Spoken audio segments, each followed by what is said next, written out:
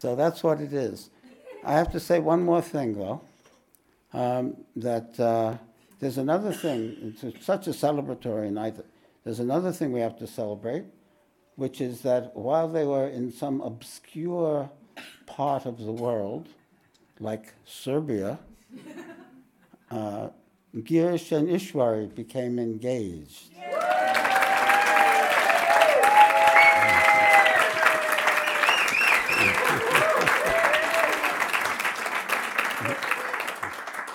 Put your hands up. And so tonight the ice cream that will come at the end of the program is prasad from them. Okay. So actually, the Upanishads are a great choice, possibly the most noble, highest, most extraordinary scriptural texts on the planet. And Baba certainly loved them and quoted them in every talk. And I always felt that I never understood the Upanishads until I met Baba, because I felt he spoke from the position of an Upanishadic sage, always calling attention to the highest truth.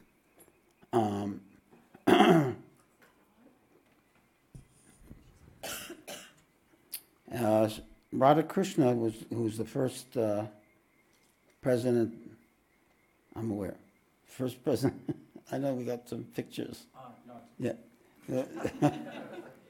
The first president of India, and also a scholar and translator in his own right, he said, the Upanishads are treatises on the knowledge of Brahman.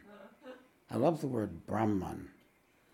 It's an amazing word. It means the absolute, that which can't be expressed, that which cannot be understood by the mind because it's beyond the mind, or in our terms, consciousness itself, Brahman. So he says, treatises on the knowledge of Brahman, that is, knowledge of the ultimate hidden reality. They assume that it is by a strict personal effort that one can reach the truth. In the Upanishads, knowledge is a means to freedom, and philosophy is the pursuit of wisdom by means of a way of life. That's a lot of great things in that little statement. One is that philosophy is not just a head trip, not just a bunch of ideas that some thinker in some obscure village in Europe is thinking, but is actually a way of life, a practice, a second education, a yoga, a sadhana, where you transform yourself and attain the goal. And the Upanishads express this practical philosophy better than any place else. Now, the Upanishads literally means sitting near devotedly. Therefore, it indicates discipleship. Upa means near. And so we have the traditional posture of the guru sitting with his disciples and expounding the truth. This is Sri Shankaracharya, the Adi Shankara, the founder of the Vedanta philosophy, he founded 4 ashrams, mats in India, and these are his 4 main disciples sitting with him, and he's telling them, you are that. And they said, what? Could you say that again? You are that. I got the you part, now what is the rest of it? And so it went on. Sitting near at the feet of. And we have more modern examples. Sitting at the feet of the Great One. Of course, Bhagwan Nityananda probably didn't say, you are that. But whatever he said vibrated, you are that.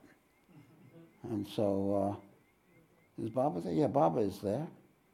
You see Baba right above Bhagwan's head, and several other monastic disciples, and then villages. It's Bhagwan Nityananda. Next.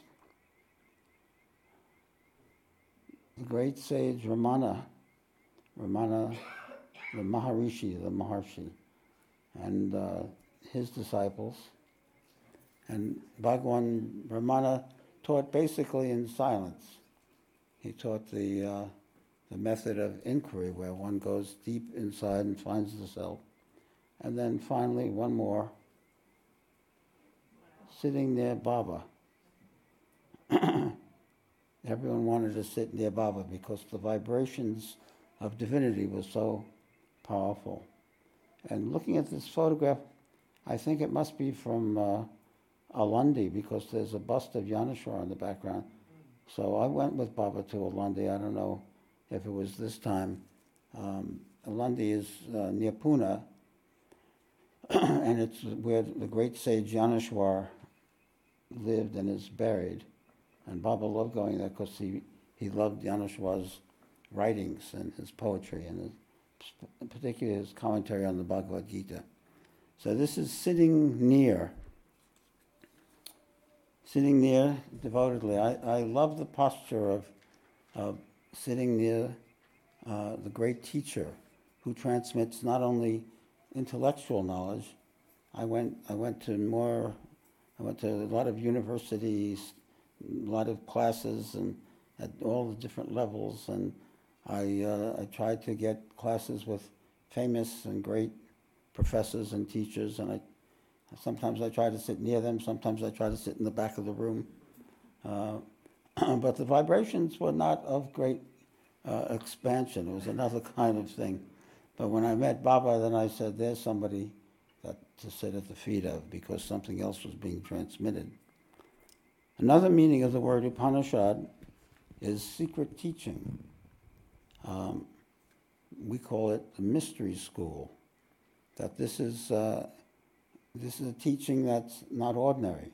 People don't know it. People understand engineering school, they understand medical school, they understand law school, they understand graduate school, but they don't understand the mystery school. They don't understand the school where the highest wisdom, spiritual wisdom, is transmitted. And that's the teaching of the Upanishad, is that kind of wisdom. Brahma Vidya, the knowledge of Brahman. Atma Vidya, the knowledge of the self. So it's the highest thing. The Upanishads themselves are the teachings of various sages. So far back in time, we don't really know who they are, except when they tell you who they are. Probably disciples sat down and wrote down and passed it on, kind of an oral tradition, until finally they got written and then printed. They're more about the experience than particular philosophical doctrine. And they seem to reflect the experience of the sages that wrote them. And they're very old. The oldest of them goes back to perhaps 100 years before the Buddha, about 600 BC. And it's very likely that the Buddha, during his sadhana, studied with sages that had studied the Upanishads and during his quest for enlightenment. And the Upanishads are called the Vedanta, which means the end of the Vedas. So they're part of the Vedas. They're at the end of the Vedas, the wisdom part. The Vedas have several parts. One part of the Vedas is called Shruti, which means that which is heard. They're the highest wisdom channeled from the divine. It wasn't. Weren't learned in school. The original Vedic sages received these things in meditation, so that they heard that which is heard. They heard the truth inwardly, and this is considered the highest authority in the Hindu tradition, Shruti. And so the Vedas and the Upanishads are Shruti. They're the highest scripture. There's also a different level of scripture called Smriti, which is that which is remembered. So it's not quite at that level. A lot of stories, the Puranas and so on. But the Shruti is the highest. The Vedas have this part, which is called the Jnana Kanda, which is the part of wisdom. And then a lot of the Vedas is involved in Karma Kanda, which is how to do a yagna, how to recite mantras, the right mantras, and how to conduct a ceremony, ritualism, in other words. But then at the end of it, the highest teaching was this wisdom tradition, which is the Upanishads.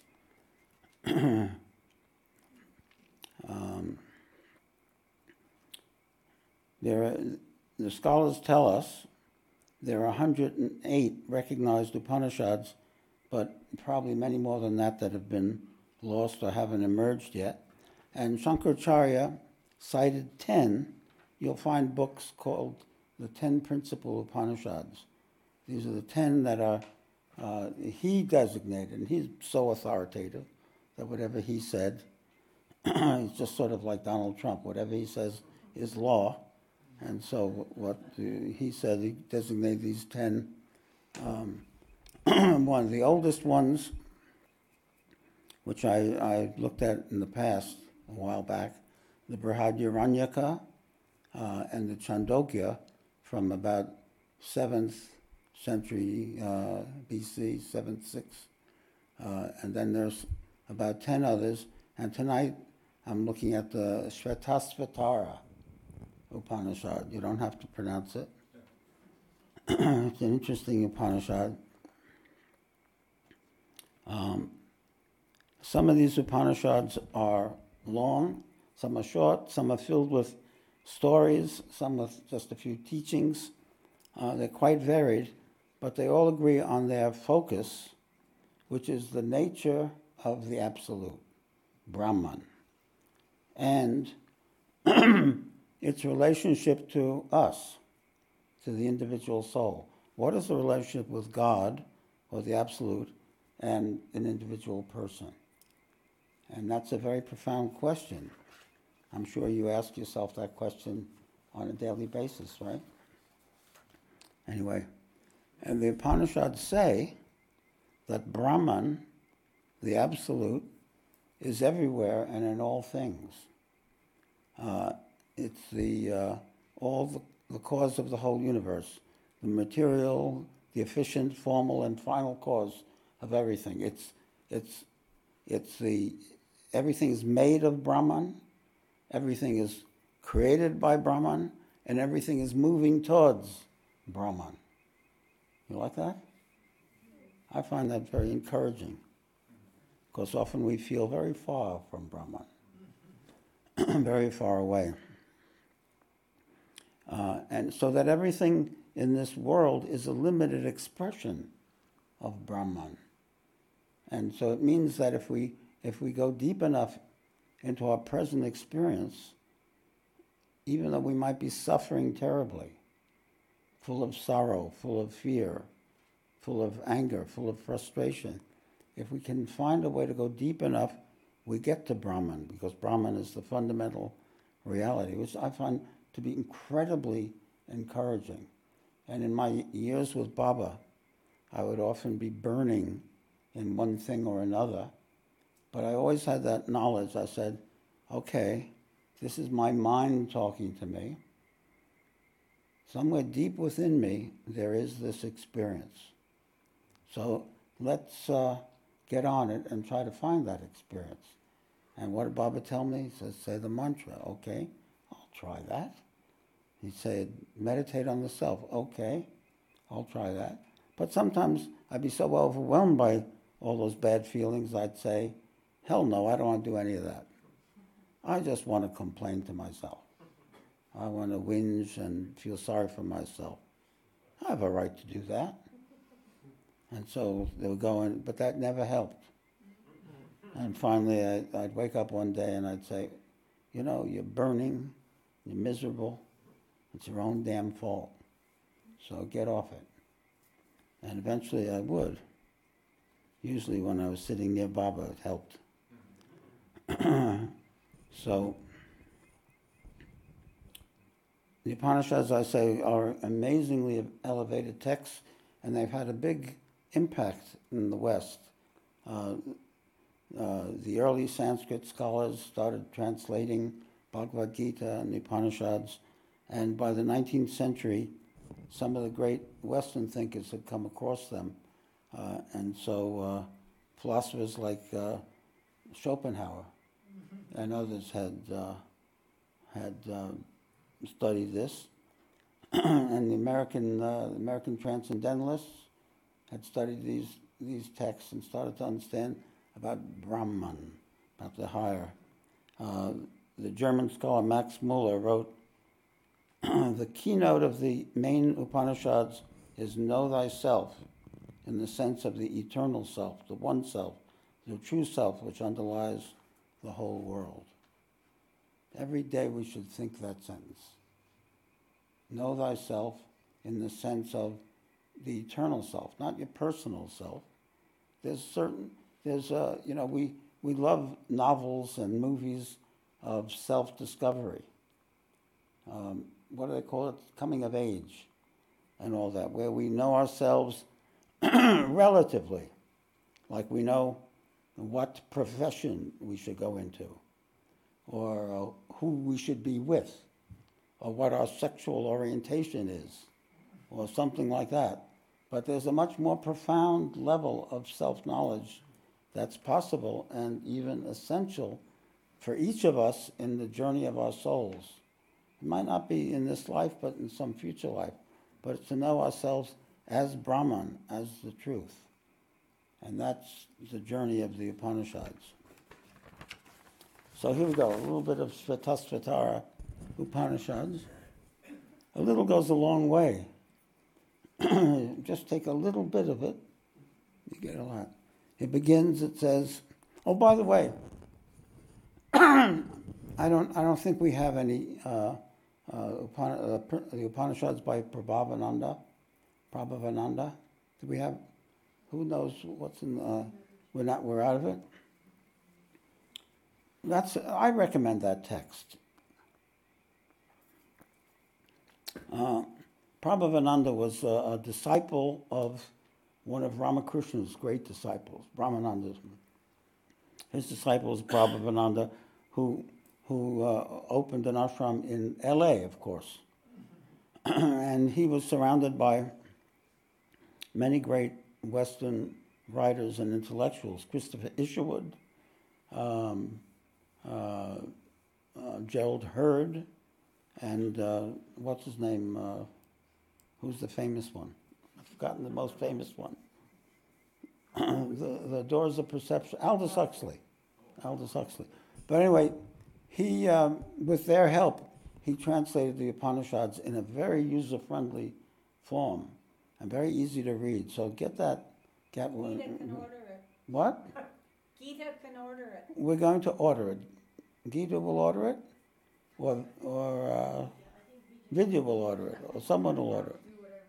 Do what we can. It's good. So this won't make the scholars. If you're a Sanskritist and a scholar, you'll probably want a different edition. But for our purposes, as spiritual seekers, yes, this is great. So it begins, Om, with our ears may we hear only good things. With our eyes only behold auspicious sights. Peaceful in body, may your devotees find rest. Speaking to God. Om Shanti Shanti Shanti. Hail to the Supreme Self.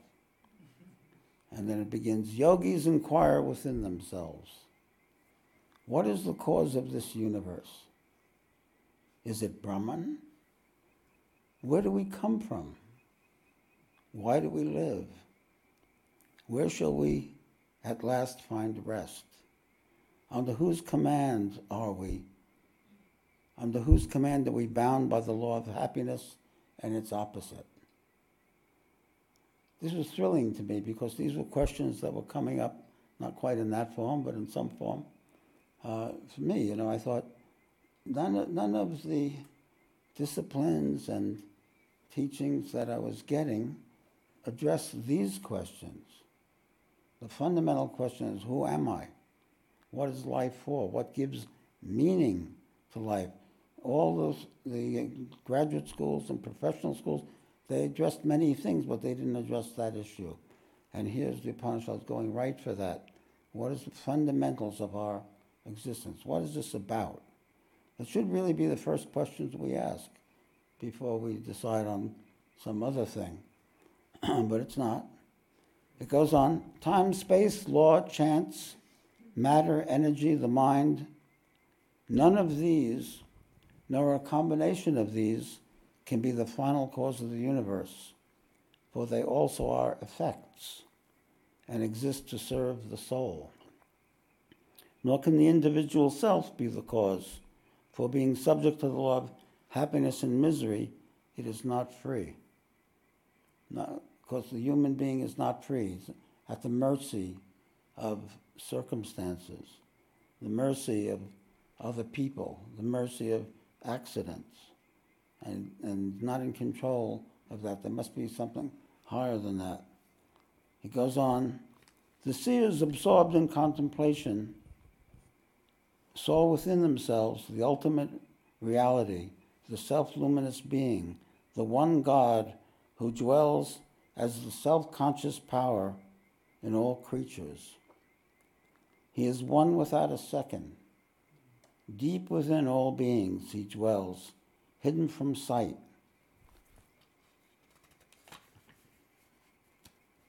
Hidden from sight by the coverings of the gunas, sattva, rajas, and tamas. It means hidden from sight by the material world. The vibrations of the material, which are very in your face. The world is very much in your face. Probably now more than ever. Now that there's TV and the internet, it's so in your face. And so the ultimate reality is hidden by this cacophony of sounds. But there's a deeper reality. It says, he presides over time, space, and all apparent causes. Now, you agree? This vast universe is a wheel. This is a very important metaphor. The scholars say that this is the first use of this metaphor of the wheel to represent birth, death, and rebirth. The wheel of karma, the wheel of rebirth. Life has an endlessly repeating wheel. He says, this vast universe is a wheel. Upon it all are all creatures that are subject to birth, death, and rebirth. Round and round it turns and never stops. It is the wheel of Brahman. As long as the individual self thinks it is separate from Brahman, it revolves upon the wheel in bondage to the laws of birth, death, and rebirth. But when through the grace of Brahman, so whatever brought us here, how did that awakening start to happen? And then we come to the feet of the Guru and the awakening really takes off through Shaktipat. But what is it that awakens us to being interested in this aspect of life, this quest? That's the grace of Brahman. Through the grace of Brahman, it realizes its identity with him. Then it revolves upon the wheel no longer. When we discover who we really are, we get off that wheel. It achieves immortality.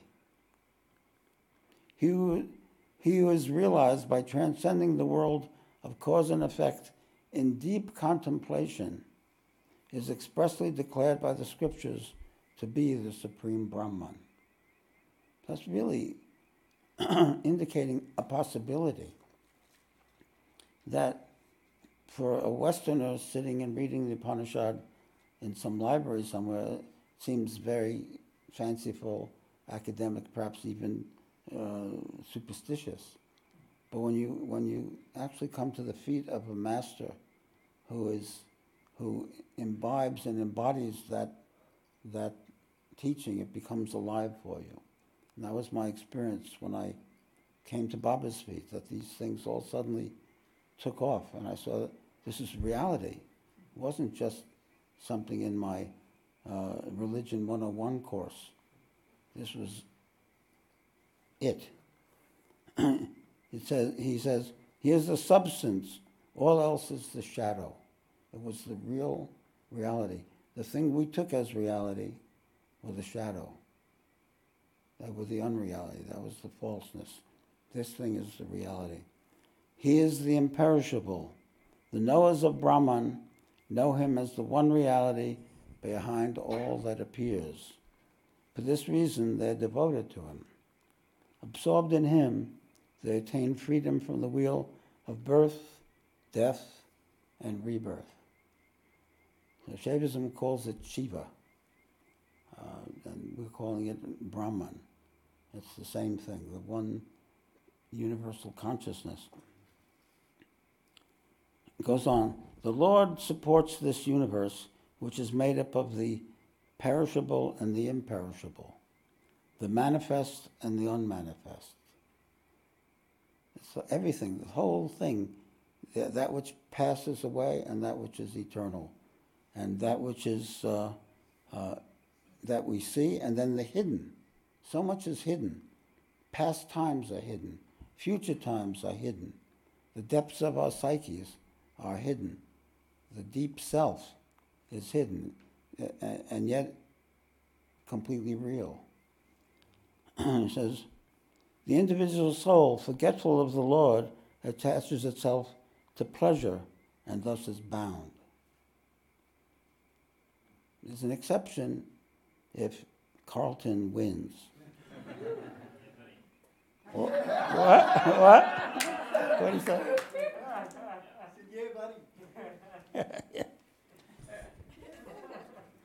And Collingwood. If it's Carlton versus Collingwood in the finals, we'll have to close the ashram for a month. I don't know what we're going to do. It's going to be a problem. Brahman will emerge from that. Anyway, when it remembers the Lord, it is freed from all its fetters. That's one section. I think I'll do one more. It took much longer time than I thought. I should say, what is the date? It's one of the later Upanishads. Give me the early. Is that the front one? No, this. Here we go. The Shvetasvara. They say it's the last few centuries before Christ. Look, 200 BC or 100 BC. It's one of the later, but not the latest, Upanishads. It's not too late to write an Upanishad, by the way. But you have to attain a certain state to do that. Anyway, it goes on. Mind and matter have both existed from beginningless time. So it was said that Devi Ma was a Samkhyan for a while.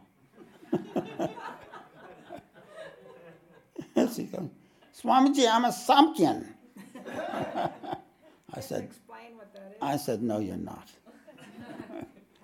Well, Samkhyans believe that exactly this, mind and matter. See, there are two things in the universe. There's physical things, right? And then psychic things, your thoughts. The inner world and the outer world. Two things, consciousness and matter. And Samkhya says these have eternally existed, both of them. Both of them. So there's always been two. And of course, Vedanta and Shaivism both say, no, there's all one. It's all consciousness, fundamentally. And the matter is an expression of consciousness. That's what they say. And the West, they say the opposite. Everything is matter. And consciousness is an accident that happens somewhere. Anyway. So he says, mind and matter both existed from beginningless time. Samkhyan influence, perhaps. Maya, which unites them, has also existed from beginningless time. Maya, the illusion, or the divine feminine, is that which unites the inner and the outer. We could say it's the goddess, Shakti. When all three, mind, matter, and Maya, are known as one with Brahman, then it is realized that the self is infinite and never changes. Then it is revealed that the self is all. When you know that your inner world and your outer world are one, that it's all part of one consciousness. When you understand that, you attain the goal. He goes on, matter is perishable. The Lord, the destroyer of ignorance, is imperishable, immortal. He is the one God, the Lord of the perishable and of all souls. By meditating upon Him, by uniting oneself with Him, by identifying oneself with Him, one ceases to be ignorant. So there's a little dharana. We can do that little dharana. By meditating on Brahman, by uniting with Brahman, by identifying with Brahman, I am Brahman, aham brahmasmi. One of the great statements of the Upanishads. We cease to be ignorant. So let's do that for a second.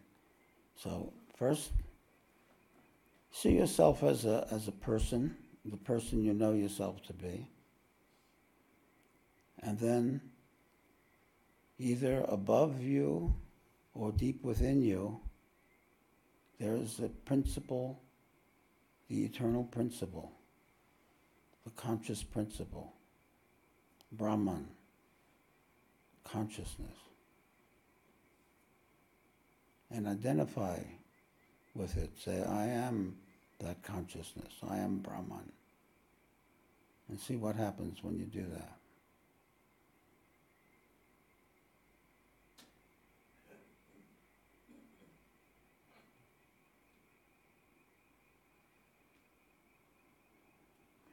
Okay. Did you get a little buzz on from that? How many got a little buzz on, one way or another? That buzz is very important. Important buzz. If you didn't get a buzz, work on it. See Devi Ma.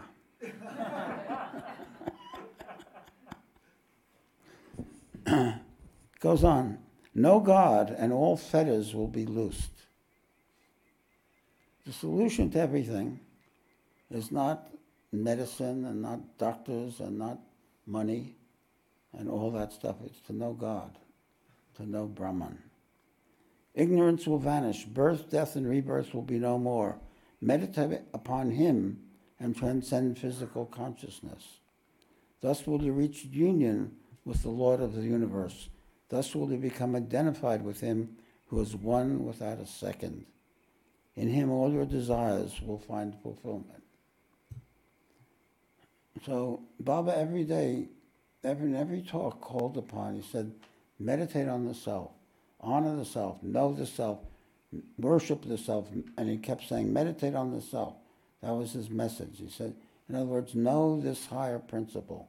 Go about your business, be in the world, do this, do that, everything practical. Baba was very practical. So take care of your money, take care of your family, take care of your health, do everything, but also spend some time where you focus on the absolute. Don't make that absent from your life. Bring that into your life and bring it in meditation and then bring it into your whole of your life. He says, the truth is that you are always united with the Lord. But you must know this. We feel, I'm depressed, no one loves me, I'm, this and that, I'm blah, blah. It's all because we don't know who we really are. We haven't made the connection with that part of ourselves. He says, you must know this. Nothing further is there to know. Meditate, and you will realize that mind, matter, and Maya are the one reality. That there's only one, and that is that. This is sadhana, is to bring all these things into oneness. He says, fire, though present in fire sticks is not perceived until one stick is rubbed against another. I always thought it was very quaint. So, you rub two sticks together. The Brahmins do that at the beginning of a yajna. And then fire comes out. So the Hindu mind says that means fire was contained in those sticks. I never thought of it that way, but, it must be true. He says, the self is like that fire. It is realized in the body by meditation on the sacred syllable Om, which means the mantra. Baba always said Om is the most important part of the mantra. Om means Brahman, the Absolute. So you have two sticks and you look at the two sticks forever, you never get a fire. You have to rub them together. So you have a mantra and if you never say it, you never meditate, you never get that fire. So you have to do the practice of saying. He says, by repetition and contemplation of the sacred syllable Om, you will realize God, who is hidden in the body, as fire is hidden within wood. So this divinity is hidden inside you. I love that. To be discovered. That's what all the sages say. They all agree on that. He says, like oil in sesame seeds, butter in cream, water in the riverbed, fire in tinder, the self dwells within the soul. So all these things exist, but hidden. Realize him through truthfulness and meditation. Like butter and cream is the self in everything. Knowledge of the self is gained through meditation. The self is Brahman. By Brahman, all ignorance is destroyed. Something hidden and yet real. And that is the self. So these are the Upanishads. There's a lot more. I could probably do 6 lectures on this Shatasvatara Upanishad. Do you like it, David? Yeah, I love it. What do you like about it? It's noble, Noble? Yeah. speaks the highest, Yeah, couldn't get higher than that. talks about the eternal.